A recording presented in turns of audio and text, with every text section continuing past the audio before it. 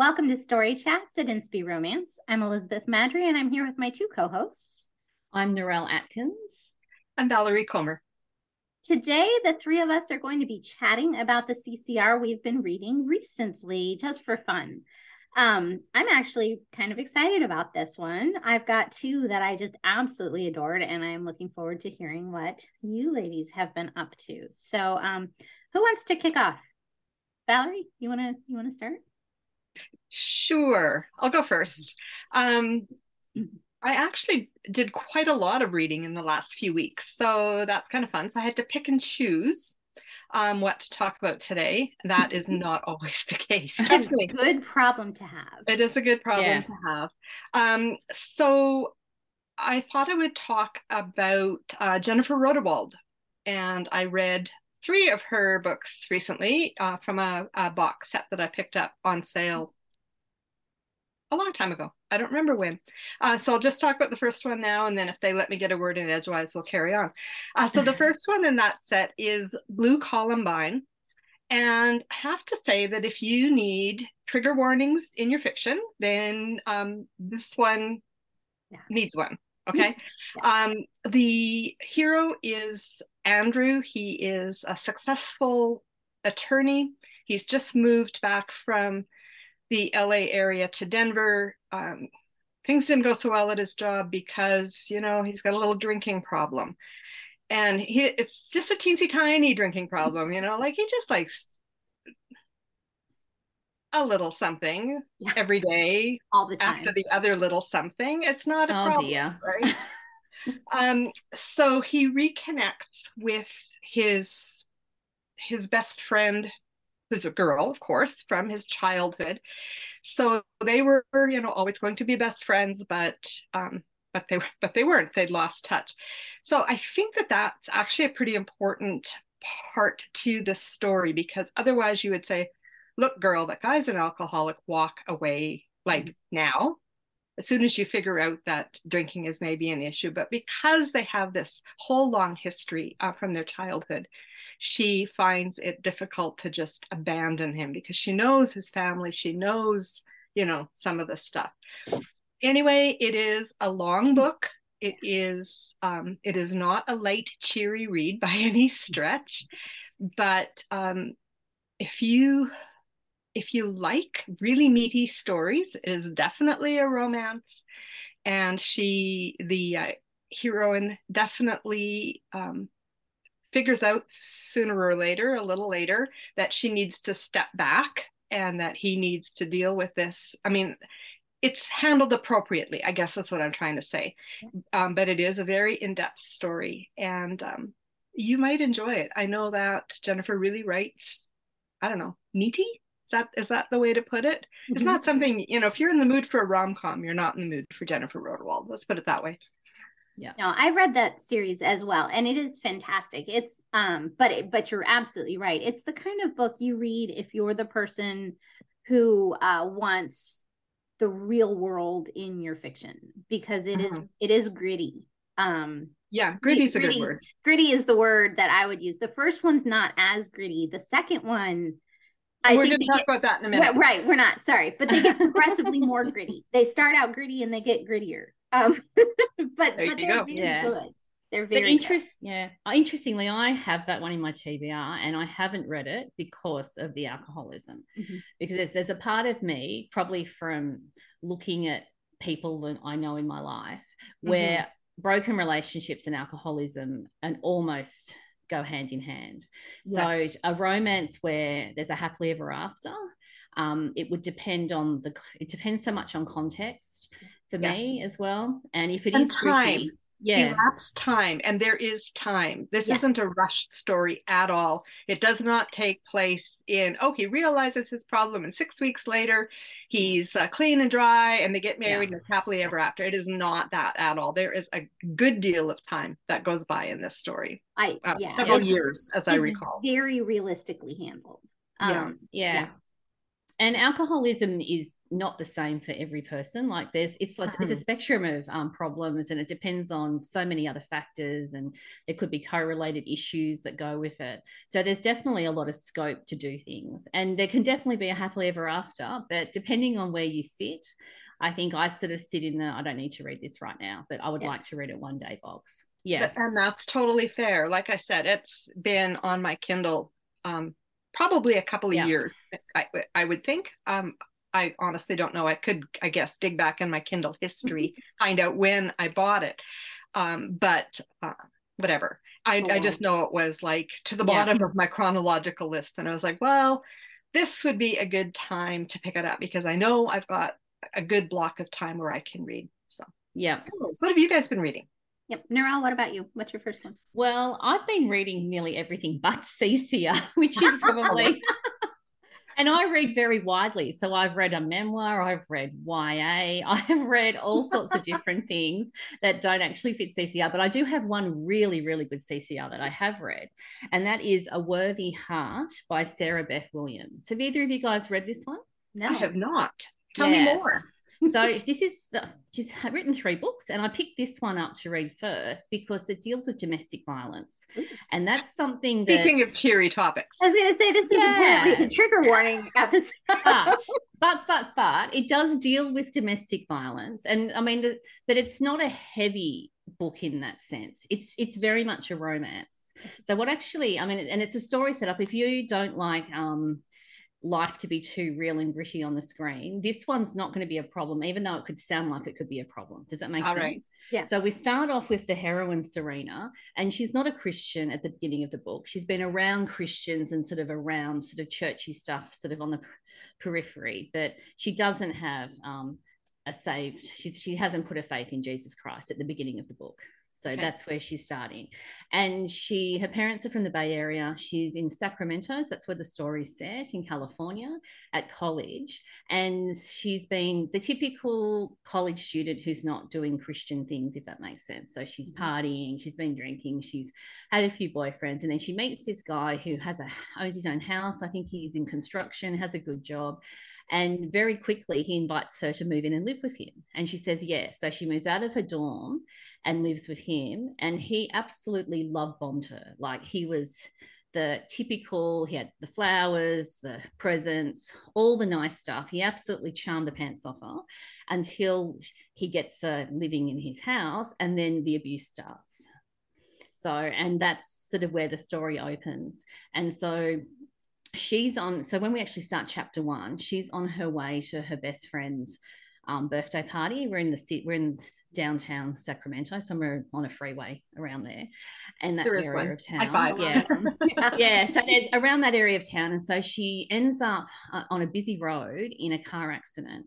Someone pulls out in front of her, and her car was given to her by her parents. It's something that's very special to her, and she's absolutely devastated by this car accident. And when she contacts him, because he wasn't going to this party, this birthday dinner with her, he's very rude to her in terms of text messaging and contact. Now, what actually happens is her best friend's brother is also going to this birthday dinner and happens to be so many cars behind, sees the car accident and thinks that looks like Serena's car. So his name's Joel. So of course, once Joel works out it's Serena, he pulls over to go and help her. So he helps her in terms of dealing with the car accident, and then he offers her a lift home.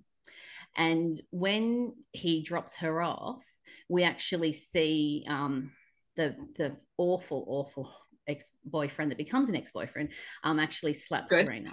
Now, that's the only violence you'll actually see on the page, is that one slap. So if you don't want to see anything related to domestic violence, that's the only thing you'll actually see happen in real time on the page. Okay, so that's where we start. And so this is very much friends to more. It also, the story is like over 7 or 8 months, so it's not a fast story. And so the beginning is obviously her needing to get out of that very unhealthy situation, and then the story she comes to faith. And then his background is that he has a difficult relationship with his father because of the way his father had treated his mother and different things. There's a whole lot of stuff he's got to unpack there. So there's lots of emotion in this story, but I just love the way the faith element was brought in. It wasn't preachy. It was incredibly You know, those books that are very faith infused, that have the Bible verses come up at the exact right time, and you don't even nearly notice it because it's just so a part of the story. So I just love the way that Sarah Beth handled the issues in the story, and also the consequences. So Serena's made decisions that have put her in this place at the beginning of the story, and then there are consequences of that decision that come up during the story, and it was very psychologically sound, I think, in terms of the way everything panned out. So, and it'll be a really good book if you've got a non-Christian friend who you'd like to introduce to Christian romance. This would be a book that I'd recommend. Oh, good to know. Yeah. So I really enjoyed that one. Cool. Excellent. All right, so my first one is All That Really Matters by Nicole Deese. It's older. It has the pink makeup on the front cover. It's like close-ups of like eyeshadows or something on the front cover. Sort of looks like a mermaid tail until you figure out what it is. All That Really Matters, makeup. Okay, got it. Yes. So it is the story of a makeup influencer, Molly, who, social media influencer. She has this really big channel that's growing by leaps and bounds and now she has this agent who she's also dating. But he says that she's in the running for this TV show and she needs to show sort of the other side of herself. So she needs a cause. And that need for the cause is sort of what kicks off the whole story, because she has been just very focused on the makeup, which comes from her relationship with her grandmother as a child. Anyway, so because she wants to appear altruistic, she's looking for a cause that needs very little from her, but can like make her look good, basically. All right. She's kind of human. Yeah. So she ends up making a proposal, sort of applying to be a mentor for the women in a halfway house sort of situation, not because they're troubled or coming out of jail or anything, but they're for older adults who've just aged out of the foster system, which is a really interesting idea to give these, because that's a real problem. A lot of kids do age out of foster care and then there's nothing. So it's definitely a lack. And so this is a great idea for a ministry. I'm sure there are some around, but there should be more of them. There should be more of them. And so the guy who runs it is the love interest, other than, because obviously she doesn't stay with the sleazy agent boyfriend. You don't, right? And it's just interesting. It sort of starts out opposites. It's certainly opposites. They're not enemies, but he definitely does not see any redeeming qualities in Molly whatsoever. He figures that all of her worth is what she puts on her face at the start of the day, and it's just really interesting. And this is another one. It was refreshing because it's traditionally published, but the faith just flows through it, which I feel like a lot of times I don't get as much of that in a traditionally published book, or at least not as much as I want. And this one, it just was there, and it wasn't heavy-handed or anything, but it was absolutely part of the story. Cool. Yeah, it was really good. I enjoyed it a lot. That one might be on my Kindle somewhere. Yeah, I haven't read it yet, but I mean, I've got that series, or the ones that have been on sale that I've probably picked up. That's why I picked it up. I think it was $1.09. I think there was a BookBub deal. I think it was $1.99. I'm like, I will get that. Yeah. And now it's sad because I'm like, darn it, now I need to read the others, and I'm going to end up paying full price for them because I just want to read them. So they got me. The publisher did their job. They did. Yeah, the BookBub deal worked. Yeah, right. Sucks you in. Yeah. That's right. Do you have another one, Valerie? Sure, because I read the whole trilogy. The whole trilogy. So the second book in this series by Jennifer Rodewald is called Red Rose Bouquet. The series is called Grace Revealed, actually. So that's, I think, well named. Red Rose Bouquet seems a little disconnected from Blue Columbine, but we do meet Cheryl a time or two in Blue Columbine. She is the erstwhile love interest of Andrew before in his early days. And so we've seen her on the page a couple times. And she comes across and is known as the Ice Queen. Nothing can get past her, the facade that she's built up. Except, of course, that something does. Now, again, we need a trigger warning for this one. And although it isn't specifically said in the opening scene, if you are reading with a savvy eye, you will go, oh, that is a post-abortion syndrome flashback that she's having. The words are not quite used, but a savvy reader is going to notice that and go, okay, I kind of see what this lady's big issue is going to be. So she winds up going home to Colorado. First of all, Andrew, the guy from book one, who is now a sober believer, emails her, calls her, can't remember, emails, I think, and asks for her forgiveness for the way he treated her when they were dating. And now he's a believer and he just feels, and so she goes all the way out to Colorado to tell him she does not forgive him. And then she flounces back out. And she winds up back at home where her brother has said, Nana needs help and I'm getting married. And so you're it. Take a leave of absence, come home. We haven't seen you in a long time. Just do it. You know, you need to. And so fine, she goes home, but she doesn't want to be there. And then her brother's best friend's name is Brock, and he's running a camp, a ranch camp type thing for kids in the foster care system. It can be used as a respite for the foster parents, and has, you know, there's a variety of ways kids wind up going to his camp for a week. And so he knows about triggers for people, I guess, and their behavioral stuff. And he knows something is up with Cheryl, but it takes a long time for her to actually admit it out loud in the story. And this is a story that, again, not everybody's going to like.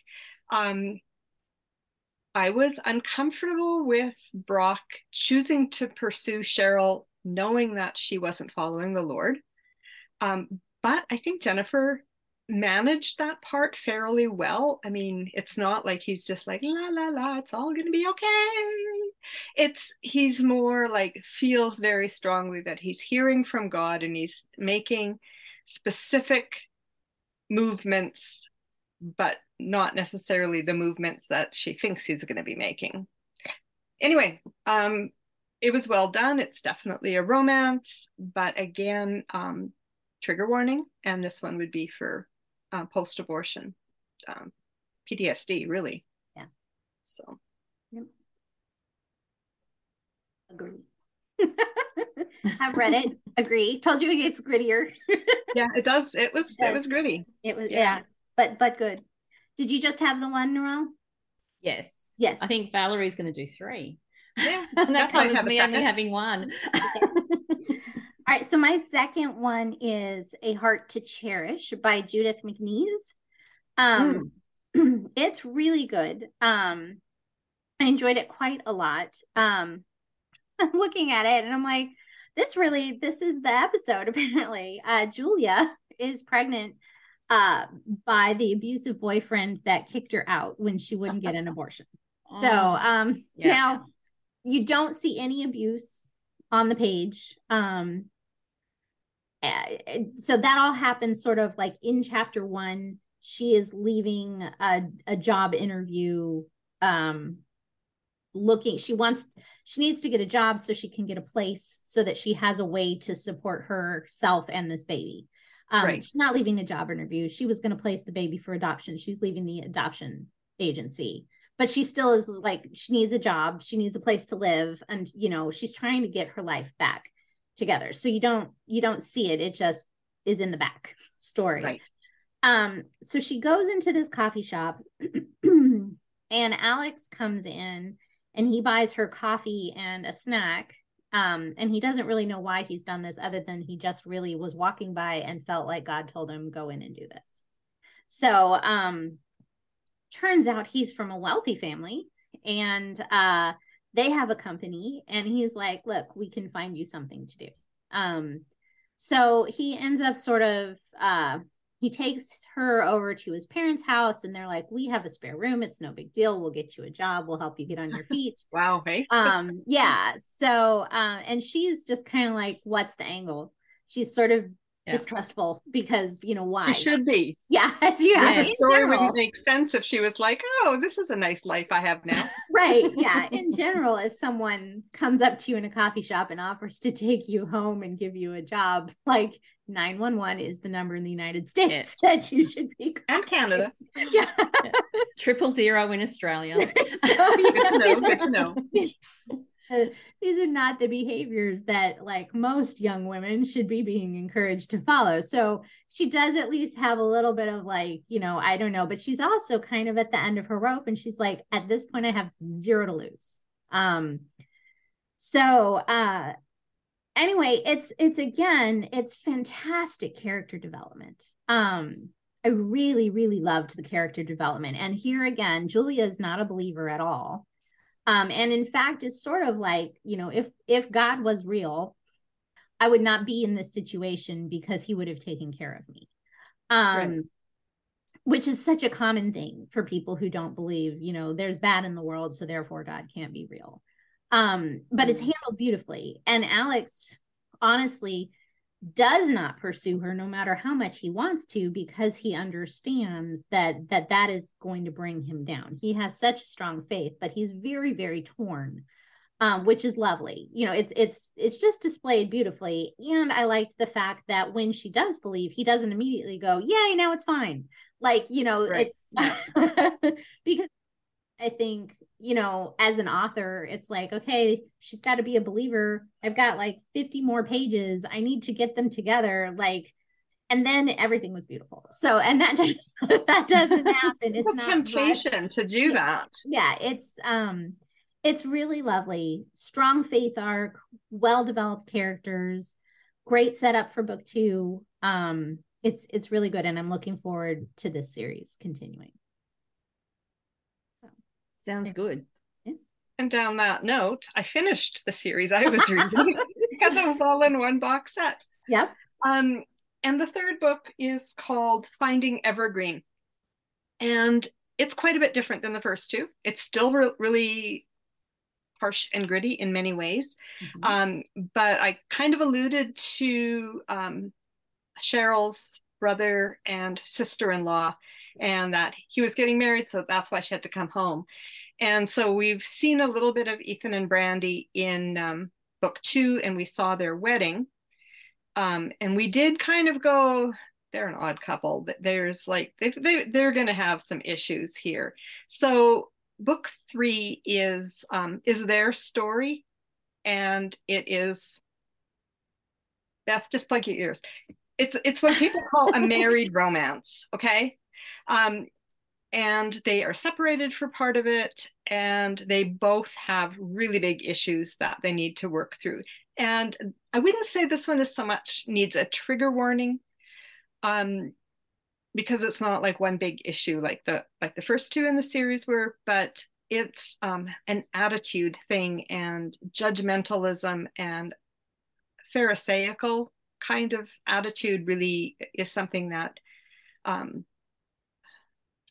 that Brandy needs to work on, and Ethan just kind of needs to grow up. I mean, he's Cheryl's brother, so you can imagine that his upbringing wasn't so great either. And so again, this is not a short timeline on any of these 3 books.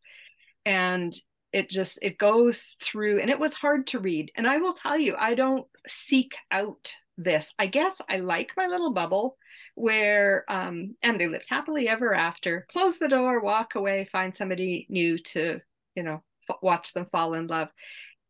I mean, we all know that problems happen and divorces happen.